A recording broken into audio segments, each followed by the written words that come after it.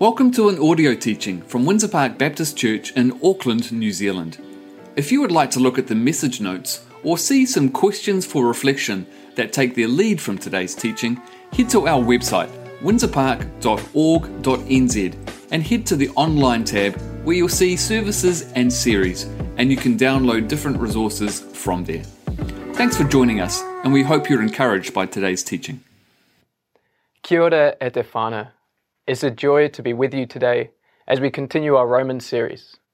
Now, if you've been following along, you'll know that it's not necessarily been easy reading so far.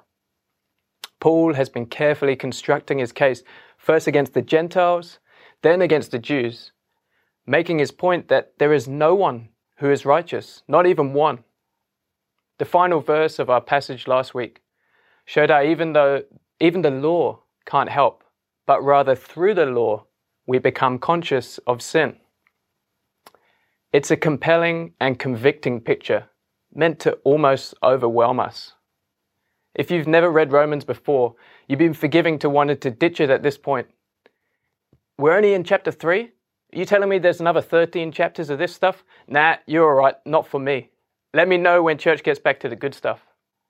If that's how you've been feeling, you'll be happy to know that today we return to the good news. It's a short passage, just 6 verses, but it's theologically dense, and we'll journey through it slowly, verse by verse, on a scenic route, checking out points of interest along the way. Let's get into it. Our passage is Romans 3, verses 21 to 26. But now, apart from the law, the righteousness of God has been made known, to which the law and the prophets testify. This righteousness is given through faith in Jesus Christ to all who believe. There is no difference between Jew and Gentile, for all have sinned and fall short of the glory of God, and all are justified freely by His grace through the redemption that came by Christ Jesus. God presented Christ as a sacrifice of atonement through the shedding of His blood to be received by faith. He did this to demonstrate His righteousness because in His forbearance He had left the sins committed beforehand unpunished. He did it to demonstrate His righteousness at the present time, so as to be just and the one who justifies those who have faith in Jesus. Famous British preacher Martin Lloyd-Jones once declared, "There are no more wonderful words in the whole of Scripture than just these 2 words." The words he was talking about are in the passage that we just read. Any idea which 2 words that he's talking about? But now. Now this might sound a bit weird, but there are good buts and there are bad buts. It depends on what comes before it, right? Here's an example of a bad but. You're a great person, and I still want to stay friends, but I think we all know where that's going to go. Our passage, however, contains a good but. These are wonderful words because but now means something has changed. But now means there is hope. But now means there is a new way. Paul has been meticulously building his case of the hopeless state of humanity in their own strength. The Gentiles are sinful and hopeless. The Jewish people, despite having the law and being God's chosen people, are also sinful and hopeless. And the law only showed them how far they were from God's standards. But now. So the but now shows that something has changed. And the phrase, apart from the law, also implies a new work of God. But as well as change, the verse also reinforces the continuity of God's salvation plan. And this is absolutely crucial to understand. And in my experience, not understanding this hinders the faith of many Christians. See, we like Jesus, we like the God of the New Testament, but we got no idea what the Old Testament has to do with it all. It's easy to end up seeing Jesus as a plan B salvation strategy. See, God tried to redeem the world through Israel, they failed, and so He had to reluctantly send His Son as a costly last resort. Against this view, Paul says, "But now, apart from the law, the righteousness of God has been made known, to which the law and the prophets testify." To which the law and the prophets testify. In other words, this has been the plan the whole time. The law, the Torah, and the prophets have been pointing to this from the very start. They testify, and their testimonies agree. Yes, this is a new stage in God's plan, but it's not plan B. This helps us to see the harmony and continuity in God's work through Old and New Testaments. The next thing that we're going to pick up on is the most repeated word in this section, righteousness. Specifically, the righteousness of God. Now, there are a couple of elements to the righteousness of God that are worth outlining. And the simplest definition is God's doing of that which is right. This is the moral and ethical element of righteousness. But God's righteousness also has a relational component. New Testament expert Douglas Moo defines the righteousness of God as the process by which God acts to put people in right relationship with himself. So righteousness is about right relationship with God. Righteousness is right living in the way that God intended for humanity, in full loving communion with God. But righteousness with God is only available to those who have been declared morally righteous, because God can't be in right relationship with someone who is sinful. This puts us in a predicament, a kind of catch-22. To use a silly but relatable example for many, it's like when you're looking for your first job and they require work experience, but you need a job to get work experience and you're in a catch-22. To be righteous, we need to be in right relationship with God. But to be in right relationship with God, we need to be morally righteous. And left to ourselves, we can never achieve that. This is why verse 22 is such good news. This righteousness is given through faith in Jesus Christ to all who believe. It's given. Although in ourselves we are not righteous and can never become righteous, Jesus Christ lived a righteous human life. And through faith, his righteousness is given to us. This is the gift of righteousness. The next stop on our scenic route through these 6 verses is the most famous clause in the section. For all have sinned and fallen short of the glory of God. This is the universal leveler, leveling the playing field. In Paul's context, the big divide was between Jew and Gentile, right? But in our context, we have different things that divide us. Whether you were raised in a Christian home or have never felt comfortable inside a church, whether you're Māori or Pākehā, whether you vote for ACT or the Greens, whether you're a Zoomer or a Boomer, whatever sexuality or gender you identify with, whether you're a pastor or a prostitute, in terms of righteousness in our own strength, there is no difference. For all have sinned and fallen short of the glory of God. We are all fallen.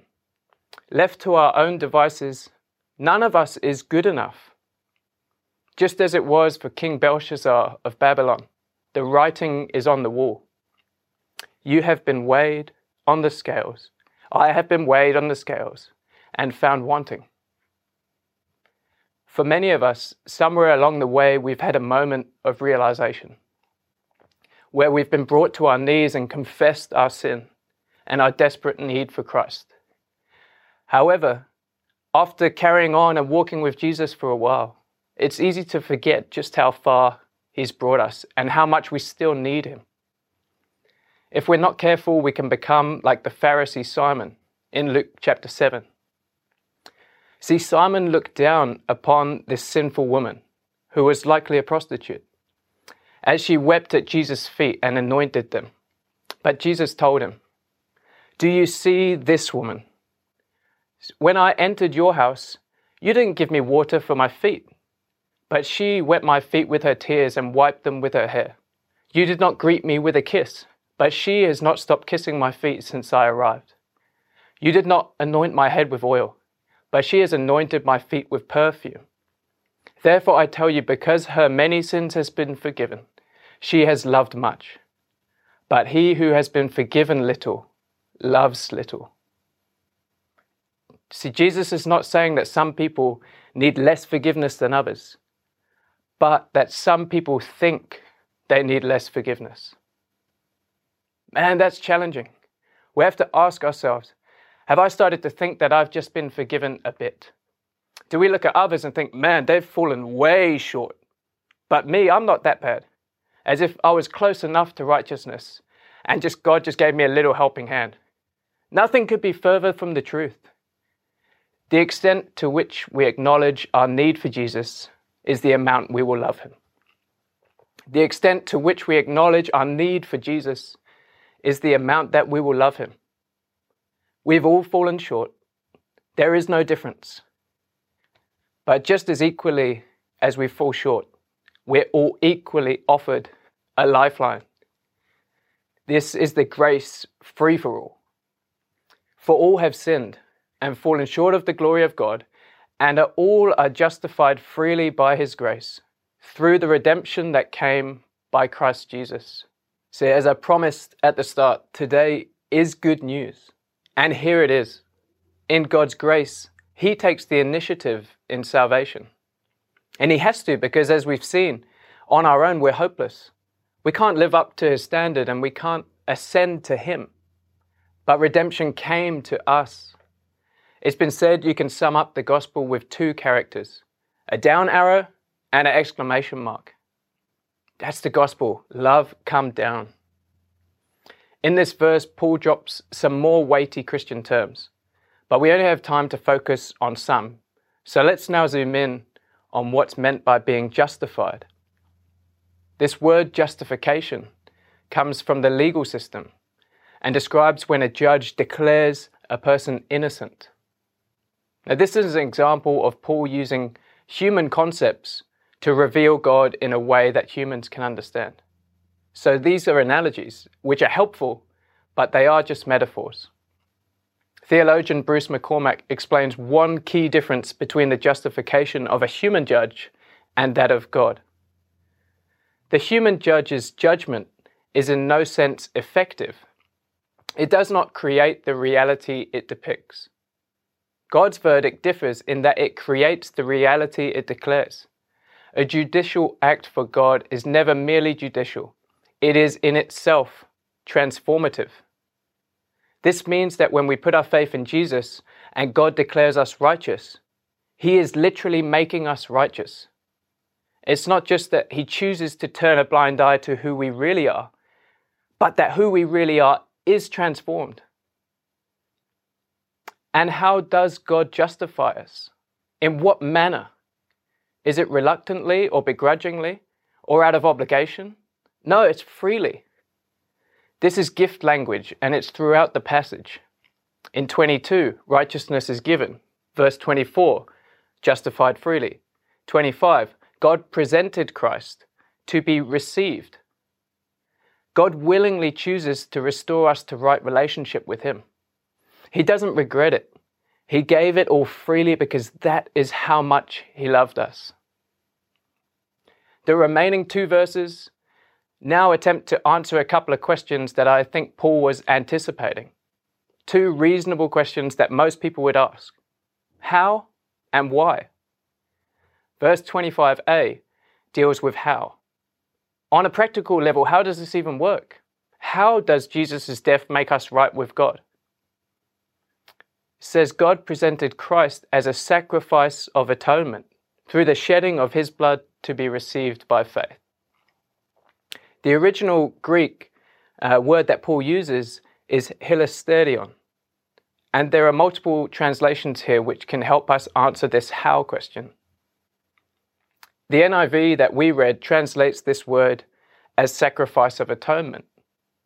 And the English word atonement was literally constructed based on, if you read it, at one meant. To make things at one, to reconcile relationship. Another possible translation of hilasterion is propitiation, which is used by the King James Version.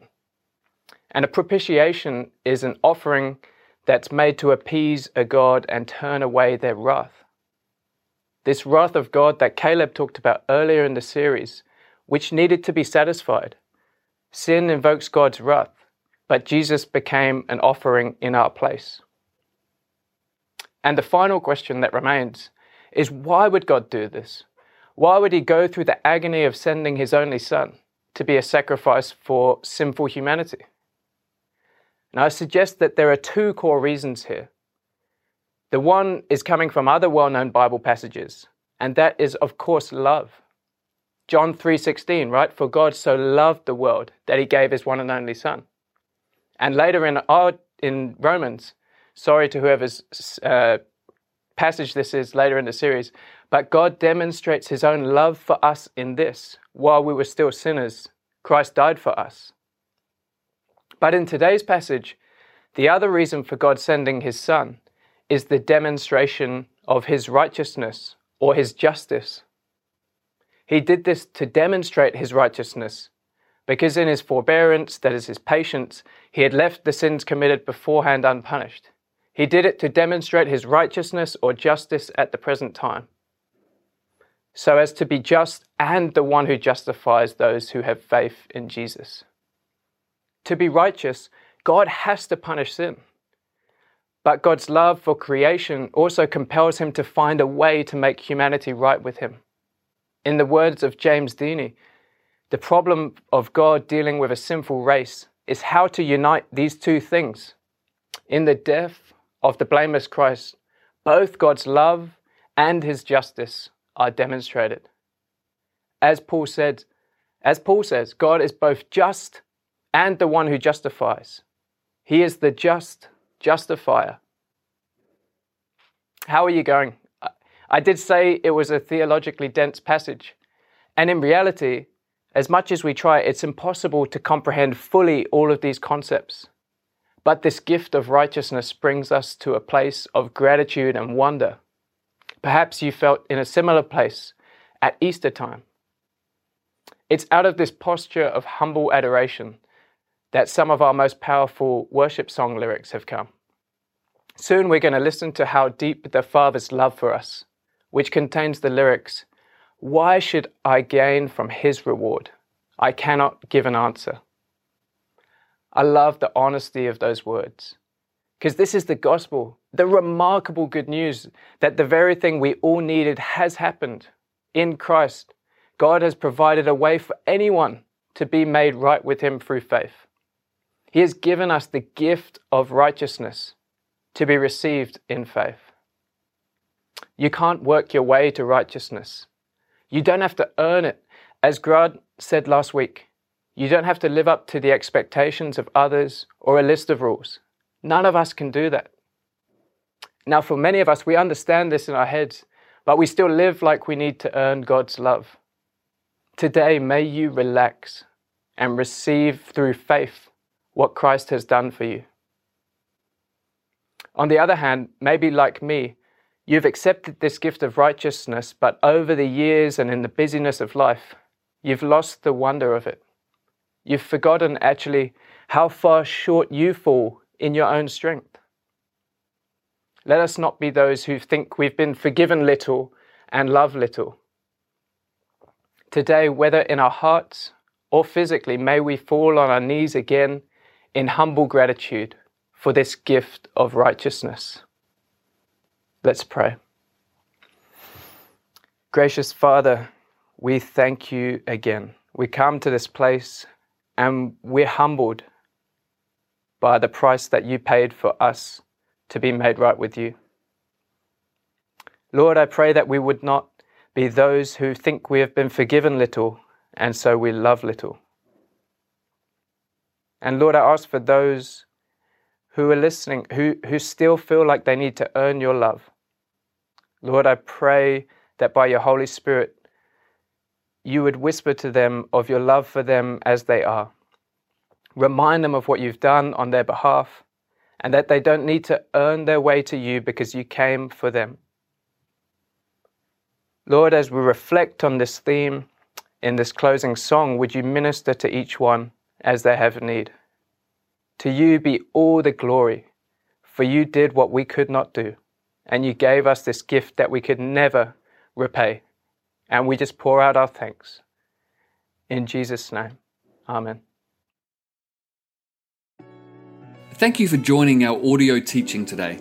If there are ways that we can continue to support you or help you in your journey, please reach out to us. Head to our website, windsorpark.org.nz, and you'll find various ways to contact us. God bless.